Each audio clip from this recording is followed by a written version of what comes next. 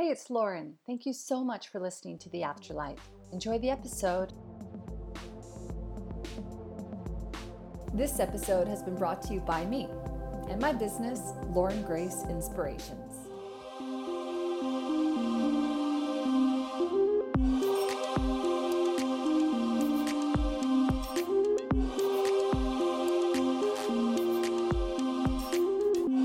Hi, Lauren Grace here, and welcome to the show. And I'm joined today by Laurel Woodward. Laurel is a writer, a gardener, and cook living a magical life in the Pacific Northwest.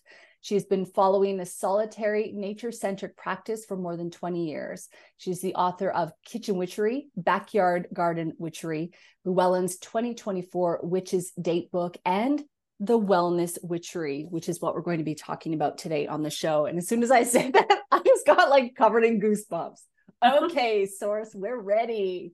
So Laurel is joining me. I've got to tell you right off the top, we are going to have a part 1 and a part 2 of this episode, because before we hit record, I had already cleared with Laurel that she's going to allocate a little extra time today because there are so many things that I want to discover with her on the show. So we're going to be talking about the power of plants. We're going to be talking about what are plant allies, how to listen and connect with plants, especially in your own backyard. We're going to be going through Laurel's top 10 favorite herbs and why. And I'm sure that was not an easy task that I put her to. We're going to be talking about the power of cycles, the moons, how to harness and work with the energy of the elements and the days of the week, and so much more. I have so many questions and so many answers as well from this fabulous book. So Laurel, thank you so much for being here. Welcome to the show. Well, thank you for having me. Thank you.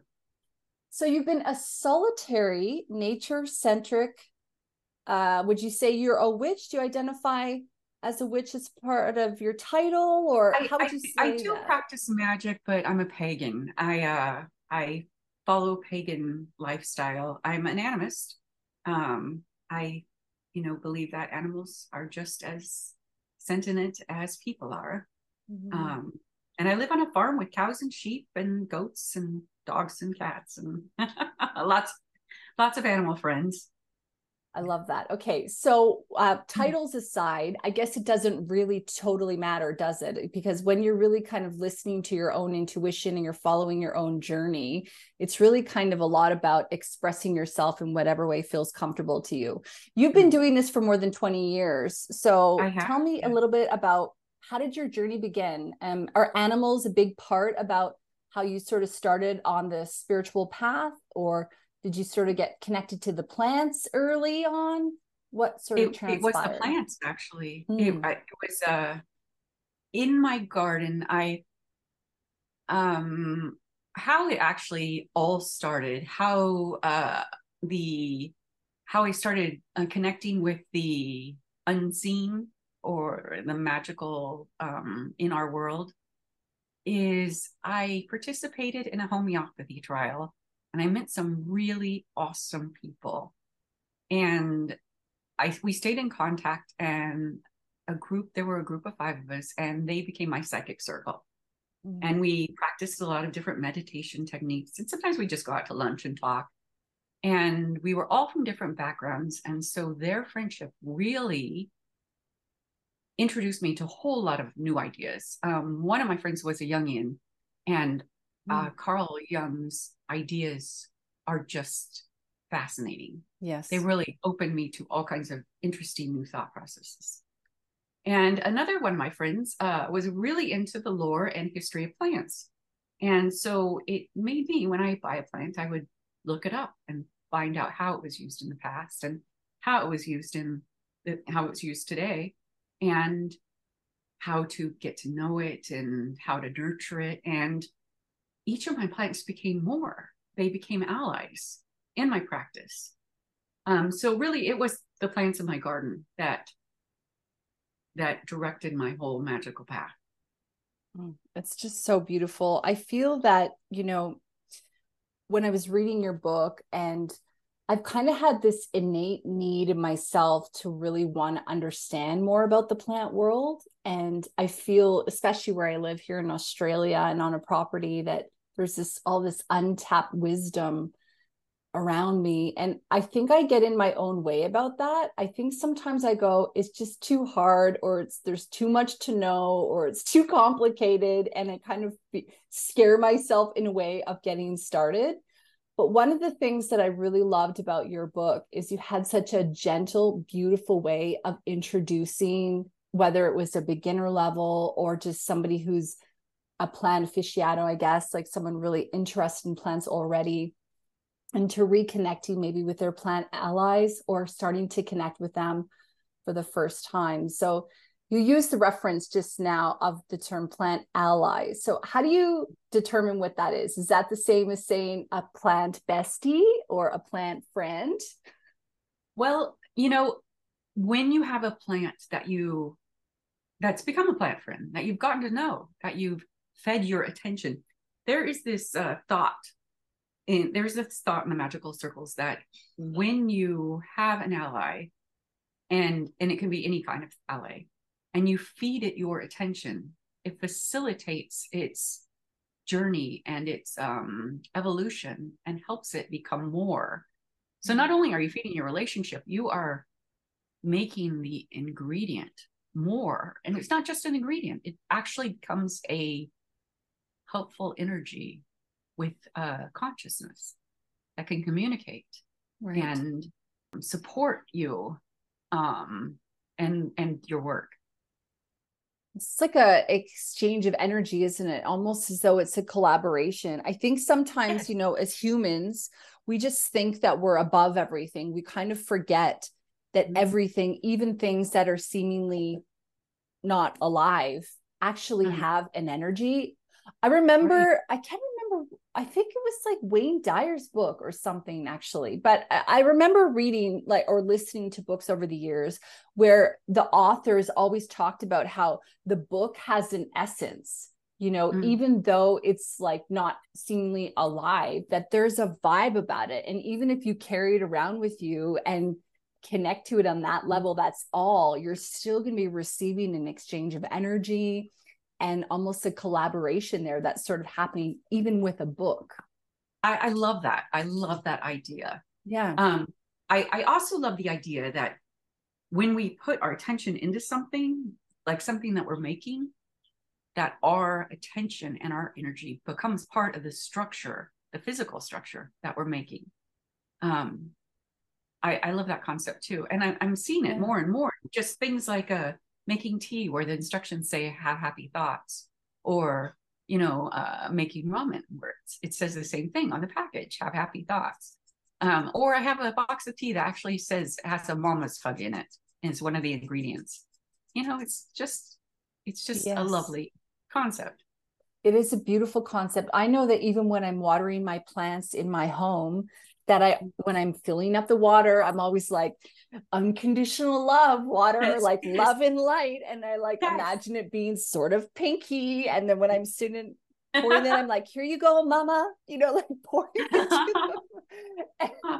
I'm so glad you said that. I have a quote, and I wish I had it written down, but it was from a regenerative soil book. And the guy is talking about making an amendment. And he said, and have care with your thoughts, because the things that you think become a part of the structure of the formula. And I was just like, oh my gosh, I love that. Yeah, I love that too. I love that we're finding it mainstream information that so much is not known about the worlds of energy, and people in every different sort of religion and walk of life and culture are starting to understand that and see that there is more than we know. Yeah, well, I mean, there's been many studies as well. I can't quote one of them, to be honest, but I know they're out there about, when you play music to plants and how they, that attention allows them to thrive and to grow. I've got this really beautiful meditation that I've done, and it's with this guy. His name's Dick Sutphen, Sutphen. He's passed now. He was a hypnotherapist. Have you heard of him before? I have not, but I'm going to look him up. Yeah, I listened to him on Empower You Radio on Hay House's app. Anyway, he's fantastic. But there's this meditation where you basically go up and you become one with the light. I think it's like wave of light or something. I can send you it.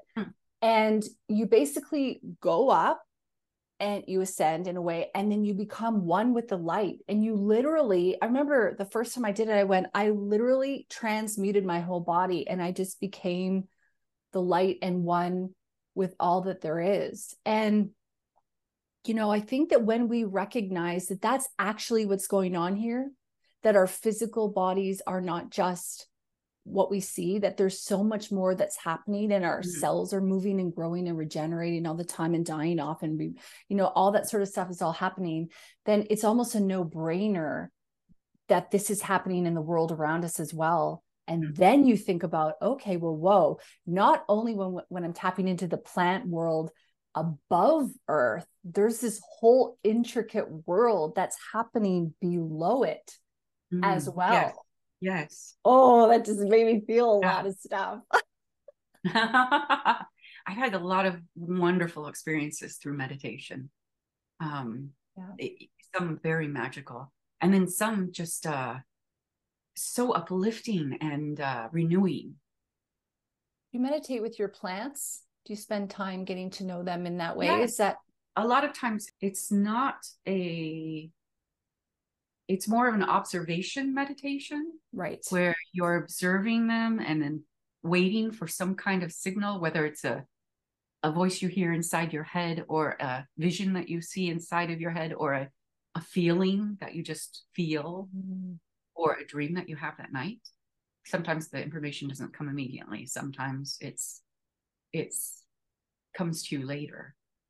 So you're sort of referring to the plant ally concept, aren't you? Maybe we need to go back a minute and then we can go forward. So when we're talking about a plant ally, for example, do you kind of find a plant in your area that you like to connect to, and then you make an intention of then connecting with that plant and then receiving that energy? Can you tell me a little bit about your process? Yes.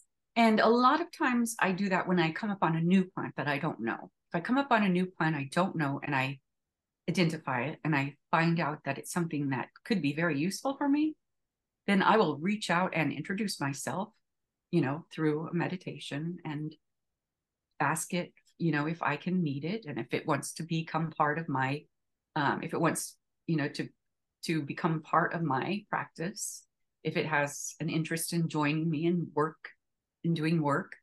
Some plants aren't very nice. Some plants are kind of standoffish. Most, though, are very, very friendly.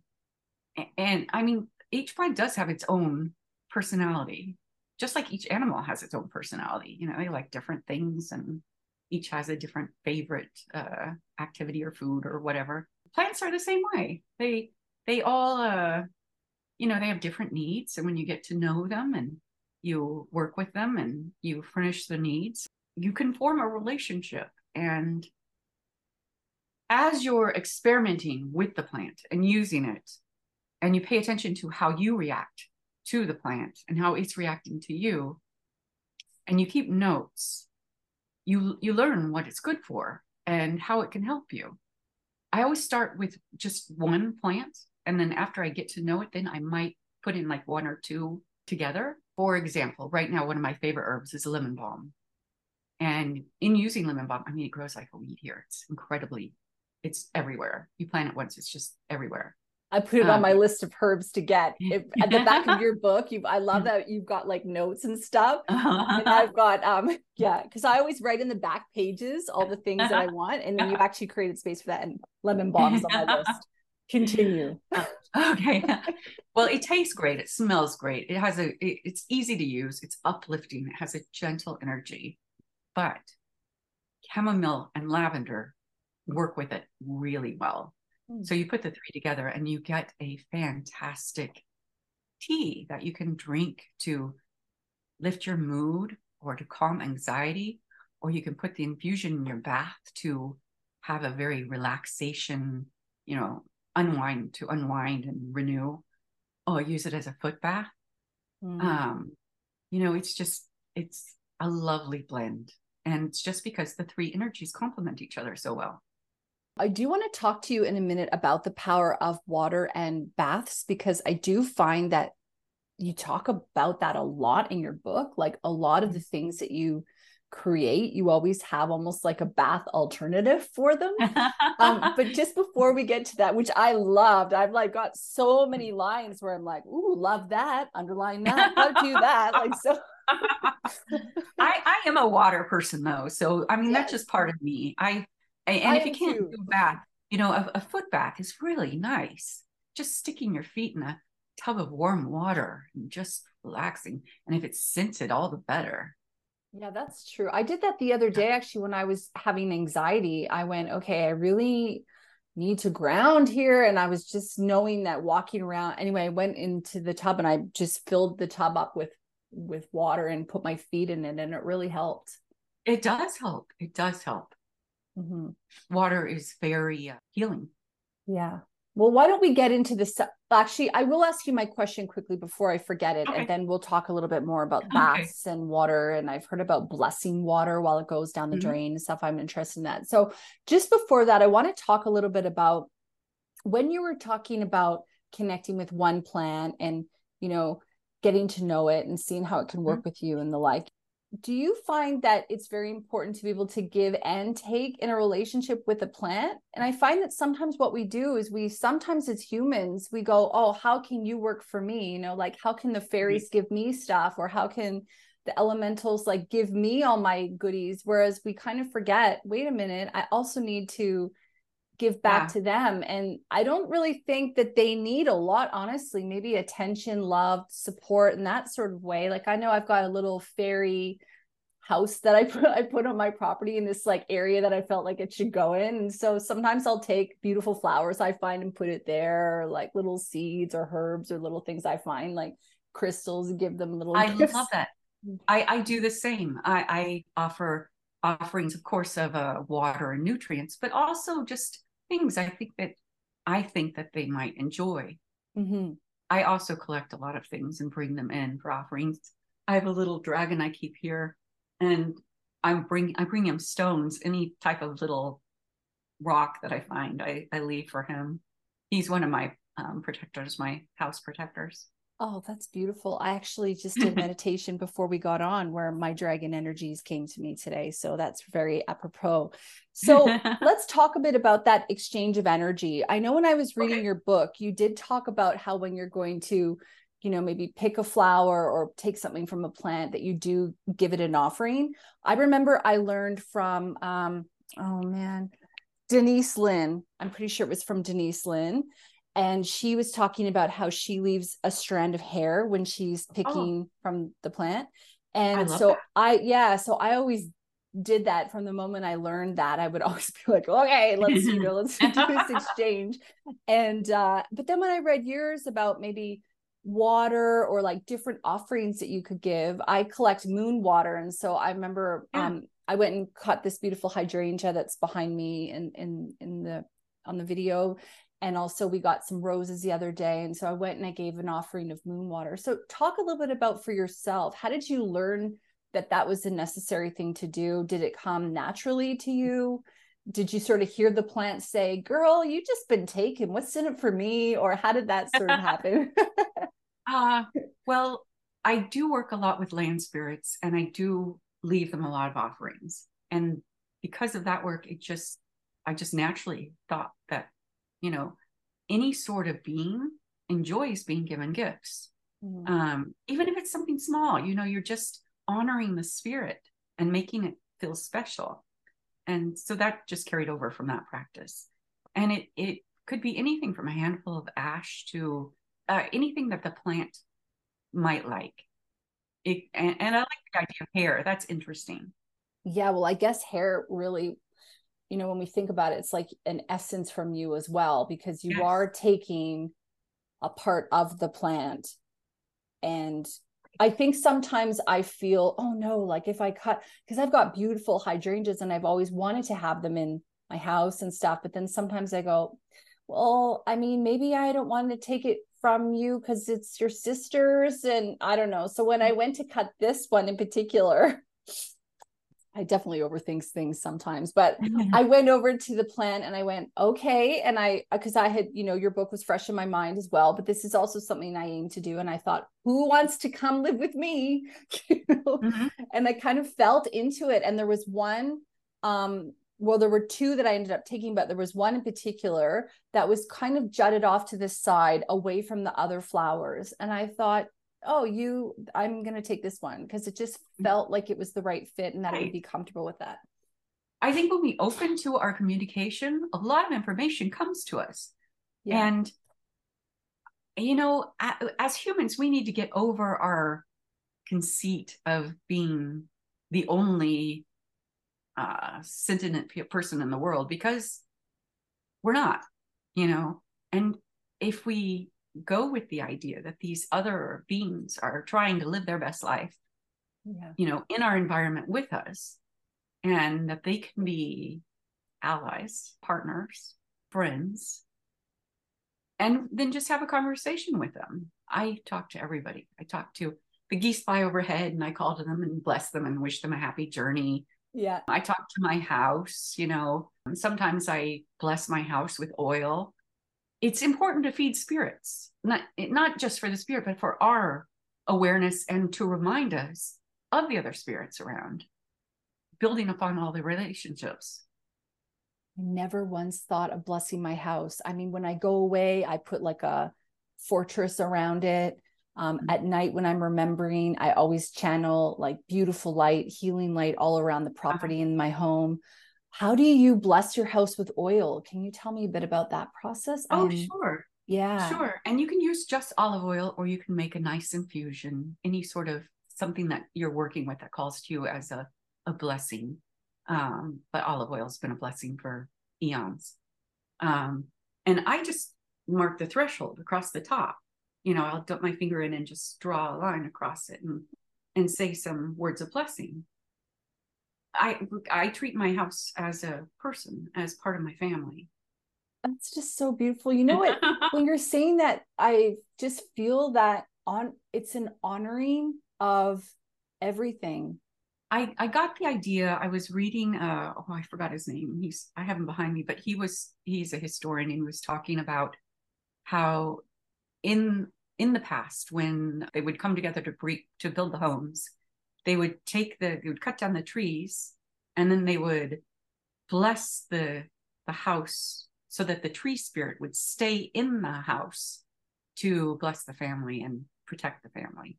And I love that idea. Yes. Yeah, it's an honoring of the tree that gave up its life, and it's saying we're not trying to kill you off, we're just helping you change form. Right. Yes. Yeah, I think, when you're talking, there's just such a beauty in the way that you would see the world. Do you find that that's something that you've learned over time? I mean, has that evolved? You've kind of understood. I mean, I'm sure from the very get-go, when you were with your psychic circle, you probably didn't automatically start blessing the house, but then you started to realize, wait a minute, everything has a soul. Like my house is talking to me when it creaks or when it, right? I absolutely embrace having an enchanted life. Yeah. I love that there is more out there. I love having synchronicities come to me. I love the universe speaking to me. I love seeing signs.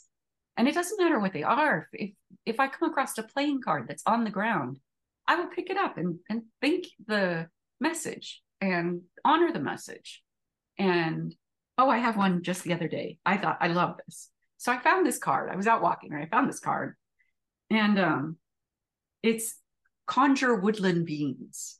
It's a magical casting action from some game. It's a druid card.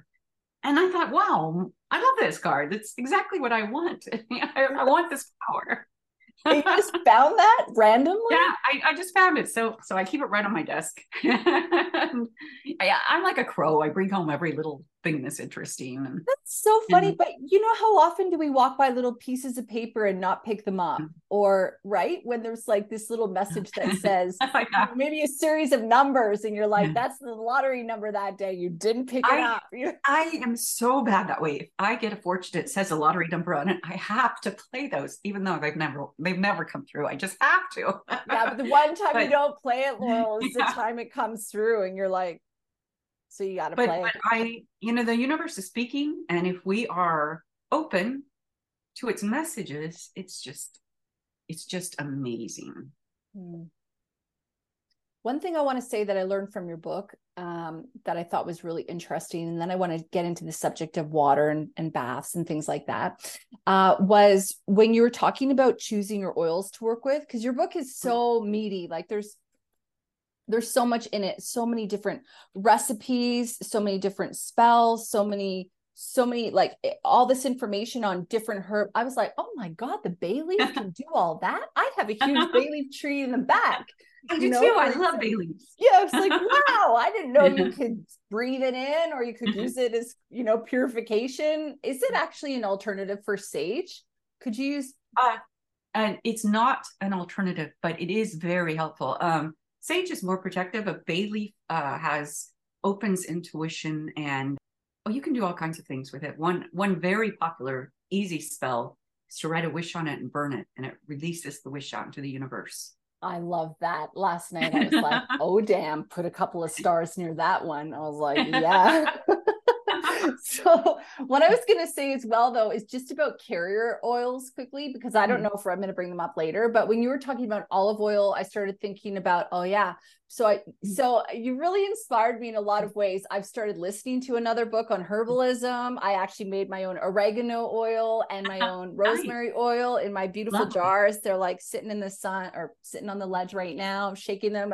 I wrote my invocation or my intention on there, like you said. Yeah. I was like, okay, I'm feeling all this. Here we go. This is so good. And I remembered, I was like, okay, I've got to get olive oil. And I didn't get organic, but I got one from a brand that I really like. And I made sure I chose the cold pressed, because the cold press means a lot of those nutrients are still within that. Right. So when you're choosing, I know our listeners like, girl, you're going all over the place today. Yeah, that's what's going to happen in this episode, because there's so many things that I want to talk about that I feel like if I keep leaving them for later, we won't get back to them. But when you choose a carrier oil, I know you like olive oil, and in your book, you have a huge list of fantastic oils and different oil options, which I thought was awesome.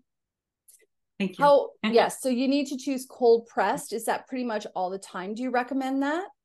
Well, I like to be able to use an oil that is safe for your skin, that you can use on your skin, and I like things that don't have toxins, and they don't, they don't have impurities.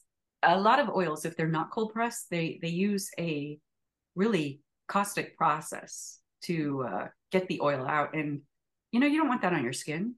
No, or eat it. Or to eat it. Yes, or to eat it. And I almost always use olive oil because I love olive oil. Lately, I've been using sesame seed oil too for different things. One day, I just started using it, and I love the flavor in cooking with it. And it has a nice scent, but it depends on what you're working for and what you're trying to get, because olive oil does have a scent of its own. So if you're trying to make a perfume oil to wear, sweet almond oil might be better, because it's not going to take away from your essential oils.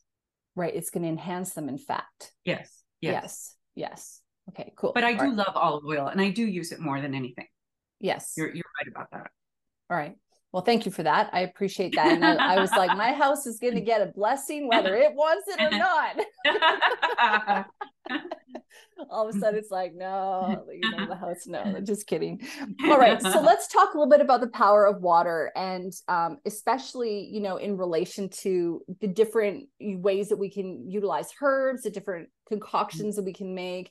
And one of the things that I love is, as I said already, is that in your book, you have all these fabulous different recipes and things that you can do to really enhance different emotions in your life, to allow things to go, or to allow things to arrive, depending on what you're looking for. And I love that you have those bath alternatives as well. So talk to me a little bit about working with water and the element of water in relation as well to working with the plants. And I know later on in part 2 of our conversation, we will be talking about the elements. So we will be going into that subject a little bit more in depth a little bit later. Okay. Well, you're right. Water is one of the elementals, and it is the West. It's feminine. It's feelings and intuition. And when we use water, or when I use water, if I'm stuck and I'm writing, I get in the shower, and there's something about the falling water that just opens my creativity and gives me new ideas. And that's weird because new ideas is air and stuff, but yeah, flowing water just really works for me that way.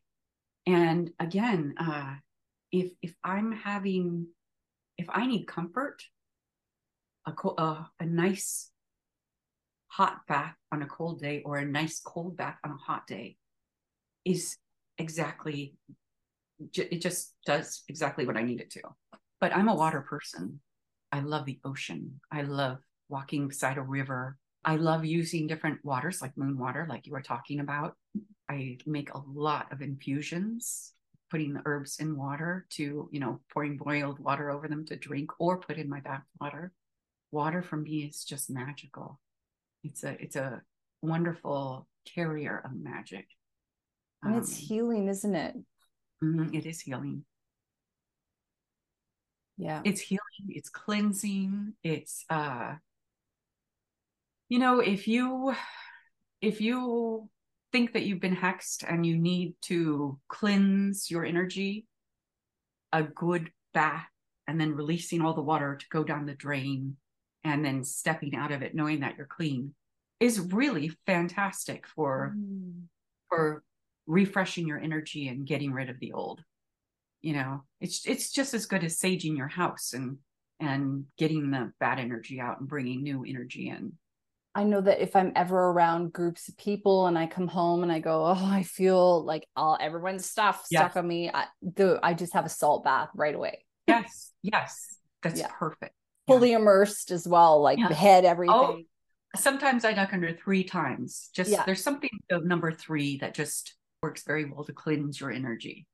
In your book, you talk about the bath stuff. And, even just now while you're saying all that, having a cold bath, I live in Australia. I don't think I've ever had a cold bath. I don't know why. I mean, I used to have a pool, but I don't right now. So now I know what I'm going to be doing in a couple of weeks. But the other day I put rosemary sprigs in there. And I also, actually, I'd like to know your thoughts on this. So I picked some beautiful roses from my place. And then, when they had kind of run their course, I took them and I dried them a little bit. And then I put those in the bath. Would it be better to use fresh roses in a bath? Or do you think it matters? I was trying to kind of prolong I don't think it does matter. I love the immediacy of using fresh things. I love that. But, in the winter, I don't have fresh roses. So I have to use dried roses when I want rose energy. So no, I don't think it matters. Plus, I love the idea that you're recycling. You're using a spent thing and it still does it's very potent with its energy. Yeah. And rose is a wonderful flower to use. Has all kinds of fantastic properties in it for love and affection and healing energy and to encourage self-love. Yes, I feel that. And the thorns, so the protection element as well. And I love all that about it. When you have a bath or when you're having a foot bath, for those of our listeners who are like, I don't have a bath, this sounds great to me, but I don't even have a bath. Well, a foot bath, like Laurel was talking about earlier, is just as well. Sure. You could even fill up your sink and wash your hands with the herb water. There's nothing wrong with that. So yeah, exactly. Do you have like a little bit of a purpose when you're going to have a bath very often, like before you go in it or when you're filling it up? You put your salts underneath. I know you've got a little recipe there for making beautiful salt mixtures and things. Put them under the water and go ahead. It depends. I take lots of baths and a lot of them are just comfort baths. But yes, I do some that are a complete ritual where I have an intent. There's a reason why I'm doing this. I've crafted a ritual and these ingredients align with my intention. And I'm going to do this process and I'm going to dunk under, I'm going to say these words and I'm going to release this energy or I'm going to draw this energy. And I'm going to use candles and incense and other things to, align those energies to make my working. So, it just depends. But most of my baths are pretty, I need a bath right now, Yeah. I have bath salts in there already that I can use, or Yeah. I made a bunch of bath bombs. And I love making bath bombs. They're just, bath bombs can be so expensive, but if you buy big bags of the stuff to make it and you always have it around, they're really cheap. Mm-hmm. How do you make it again? I know you've got your recipe in here, but do you remember off the top of your head? It's citric acid, Epsom salt, and baking soda. I can't remember the quantities, but you mix that together, give it a squirt with witch hazel, hold it together. You can't do it on a humid day because they won't set. So you have to have a dry day. And you put your essential oils in, and you can put up to like 50 drops.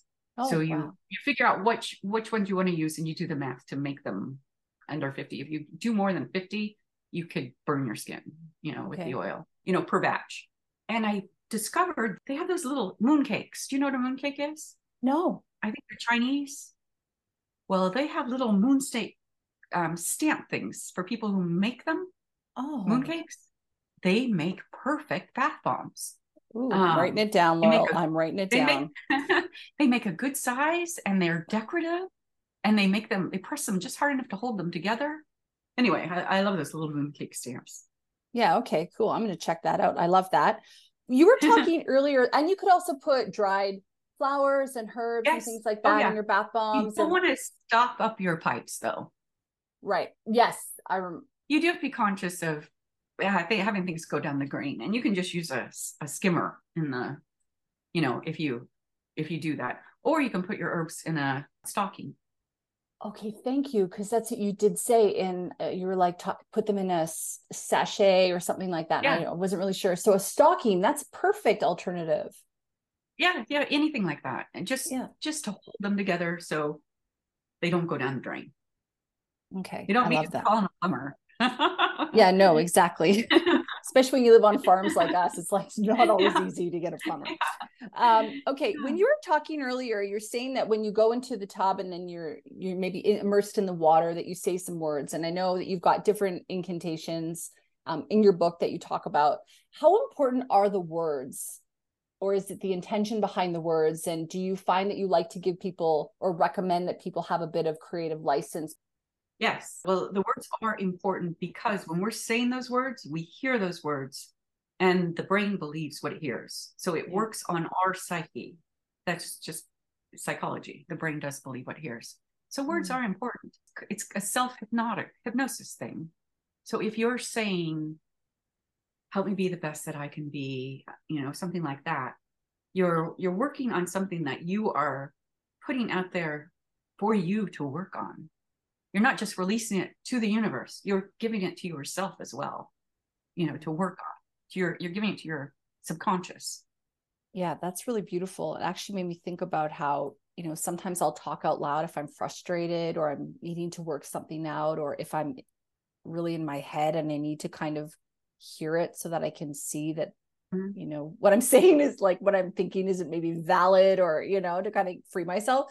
Yeah, I love that idea. When you can say things out loud, your brain is then hearing them in a different way versus it's the whole idea, I think, sometimes of we need to open the gates in our brain so that we can allow that kind of almost to drain out, like the whole tub concept, when you just see the water go down the drain and know that it's free.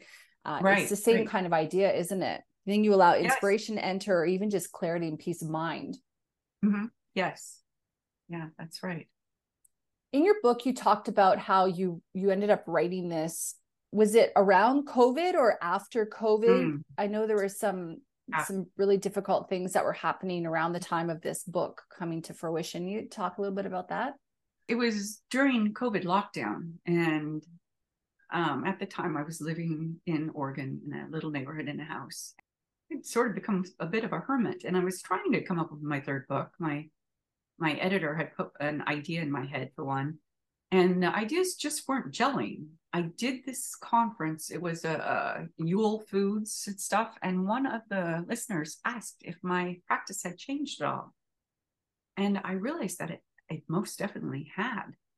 Um, I had started using the plants in my immediate vicinity and turned to the ones that were nervines, that work to calm your nerves, and adaptogens that help you adapt.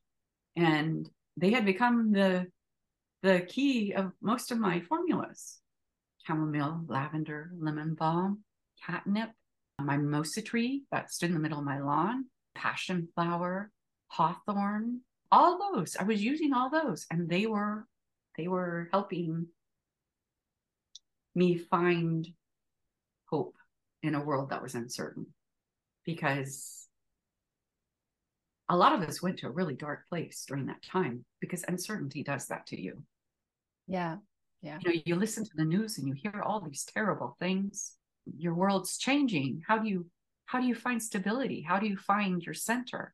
That's how this book came out. Little ways to find comfort, like gratitude, or like narrowing your view down to the things that are positive in your world, celebrating all the good that is in your life. Don't look at the big bad wolf. I mean, we do look at the big bad wolf, but don't dwell on the big bad wolf. Yeah. Yeah. Don't think dwell about on think about and celebrate the blessings that you have. it. And that's how this book came about. In your book, you say, I realized that not only had my practice shifted from bold rituals for prosperity and abundance to smaller, more frequent rituals for comfort and solace, but I had embraced the adaptogens and nervines growing in my environment and made them the foundation of most of my remedies, potions, and formulas. The next day, I began composing these plant profiles. These are the allies that have been prominent in my practice. Many are either adaptogens that help us deal with stress and restore balance, or nervines that calm anxiousness and support the nervous system. Each has the potential to become a powerful ally to help you to be healthy, happy, and magical. And then you go on to describe all these beautiful plants. And it's not only that you're just like, here's the name, but you actually give how to use it, and you talk about the history of it. And I really love that. And there's so many practical uses for all of these beautiful herbs that you have mentioned within the book. So I was wondering if maybe we're coming to the end now of part one, you would be comfortable with sharing your top 10 favorite herbs and why. Sure. How easy was that, Laurel, to choose those 10? Did you cheat? Are there more than 10? It was kind of hard getting it organized, but they came to me pretty much right away, because it's just what I'm using. And of course, the lemon balm, chamomile, and lavender are three of my top ones. After that, I went right to culinary herbs, because people are familiar with culinary herbs. And I want people to understand that just because something is ordinary does not mean it isn't helpful or magical. Yes. And a lot of the culinary herbs are incredibly easy to grow. But my favorite ones are rosemary, thyme, oregano, sage, and bay leaf. And they're Mediterranean herbs. They're very easy to grow. They're easy to clone. And you plant them once and you'll always have them. Especially if you live in a zone where they thrive. Well, I'm pretty sure you do. I do. Rosemary, for example, is a nervine. It acts upon the nerves to quiet nervous excitement as it boosts cognitive power and improves memory. Studies have shown that if you have an infusion of rosemary twice a day, it significantly lowers anxiety levels, improves memory and sleep. And another study showed that it boosts brain health and protects you against negative effects of aging. Both of those studies can be found on Healthline. Wow. Rosemary has been used for thousands of years. It's an old world herb. It's one of the herbs of love, with oregano and thyme. So when you put it in a spaghetti sauce, you're actually conjuring affections and romance. But it also has protective powers to chase away a gloomy mood, give you uplifting energy. Rosemary is a herb of remembrance. So when you smell something, of rosemary and you're in the moment, it will help you remember that moment. So if you're having a romantic evening or you're just having friends for dinner and you want to make the moment memorable, you can make rosemary bread. And as you're eating it, it will help impress the memories in your memory. I love that about herbs. I love that there's so many levels of things you can use them for. Yes, I have read this book. I can't remember what it's called right now, but it's basically about these sisters.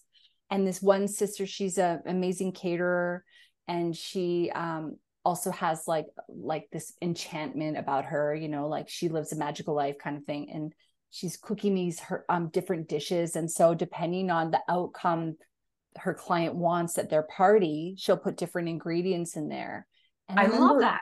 Yes, I remember reading that and going, oh, so exactly what you just said with the rosemary. So for example, if she wants to ignite like young love and like remembrance and stuff, she might do certain things. And she wants peaceful and calm, she might do lavender or other things. And it wasn't until I read your book, and even that you're just reconfirming it now, that I went, wait a minute, I can do that. Like I stir love and things through intention, but never in that way.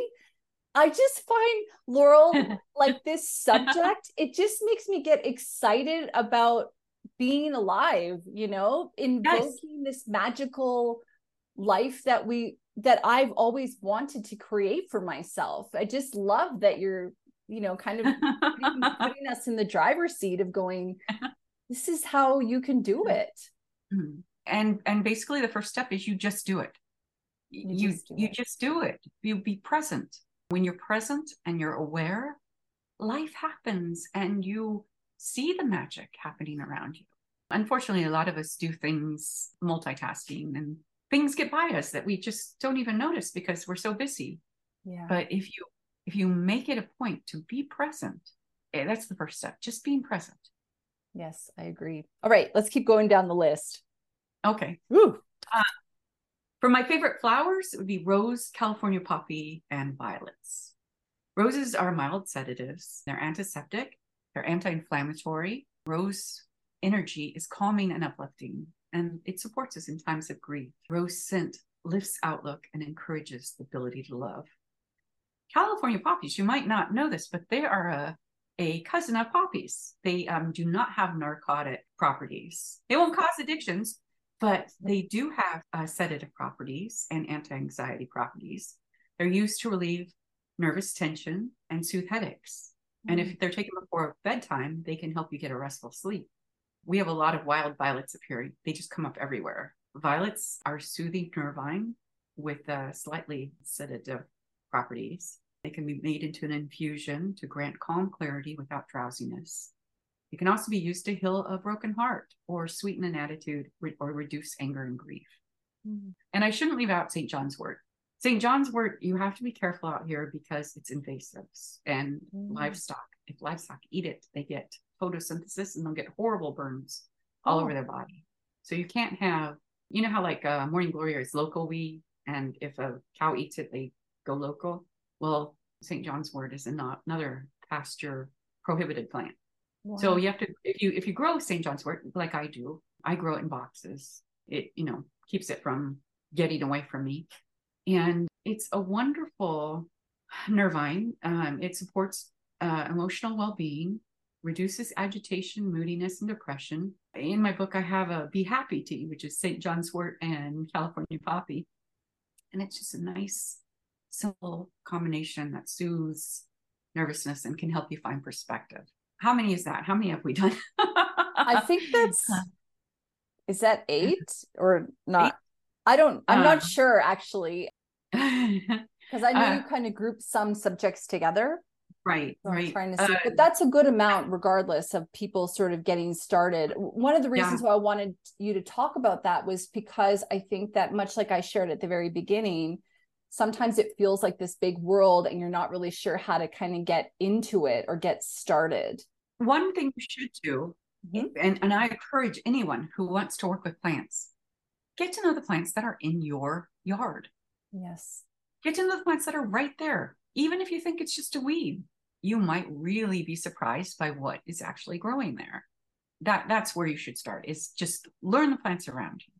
And then Yes. pick one or two that you really, really like and use them a lot and get to know them and get to know how you respond to them and how they affect you. If you have any negative effects, of course, stop using it. Mm-hmm. But But test it out, see what it's yeah, like. Like for yes. me, we have a insane amount of mint. Like I Oh, have yeah. to move it. I'm going to transplant it somewhere so it can go crazy in an area that I'm happy for it to go crazy in, because right now it's kind of going Yeah. crazy in an area that I want to contain a little bit more. But so that would be a good idea, wouldn't it, for me to go Oh, and start to fantastic. get to know mint a little bit more and maybe make a mint oil or something like that. I don't Mint know. is a great plant. It's Yeah. edible. You can make a tea out of it. You can use it for all kinds of Yes. things. It's pleasant tasting. It has uplifting energy, stimulates happiness, it stimulates creative thought. Yeah, mint is a great plant, but you're right. It could be very evasive because it has runners roots that, Yeah. just take over. And sometimes I'm like, I feel bad because I'm going, seriously, sister, this is too much. Here, you can go Yeah. over there and do your thing, but right Yeah. here. So, yeah, but anyway. All right. Well, listen, let's get into part 2 of our conversation now. Okay. Because part 2, unless you wanted to add a little bit more in terms of plant, I mean, this is the thing, Laurel, you've got over 20 years experience. I'm sure if I gave you the opportunity, you could probably talk about one herb for many, many minutes, probably like even up to an hour, if not, and just one herb, let alone, all of the different ones you want to explore. Is there anything, maybe a lasting kind of thought that you want to leave people with before we get into the subject of moons and cycles and working with the elements in terms of the plant kingdom? I love how you talked about connecting with the plants in your own backyard. I guess one thing I do want to ask you just before you answer that question as well is, how do you kind of recommend people start to remember this stuff? Is it a lot about their own exploration, like you mentioned, to see how it resonates with them? And that's going to be an easier way of retaining a lot of this information? Or is it just plain Absolutely keep a journal. Keep a journal? journal. Yes. Write down the plant, write down its anything you find out about it. Write down its lore, write down any reference that you come across. Just keep a journal. That's how my books came about. When I started gardening years and years and years ago, I kept a journal, and that journal turned into a computer floppy disk. And then that floppy disk turned into a CD-ROM. And after a while, in what was it, I guess it was maybe 2017, I had 600 pages of herbal notes. Wow. Um, and I started, a friend of mine was looking at it. She said, you should make this a book. And I was like, no, these are my innermost thoughts. I'm not going to turn Yeah. this into These a are book. No. personal to me. This is my, Yeah. But I used huge chunks of that for kitchen witchery, for backyard garden magic, and for this wellness witchery. Most of my herbal content was from those notes that I had just accumulated over time. how did you feel sharing that stuff? Because, you do Well, talk about sharing your own personal rituals, your stories, your spells, your private words, your invocations and incantations. I mean, was it difficult originally to be vulnerable with that? Or did you have to kind of just, I don't know, release it to the yes. world and not worry about how it was received? Oh, I'm still worried about how it's received.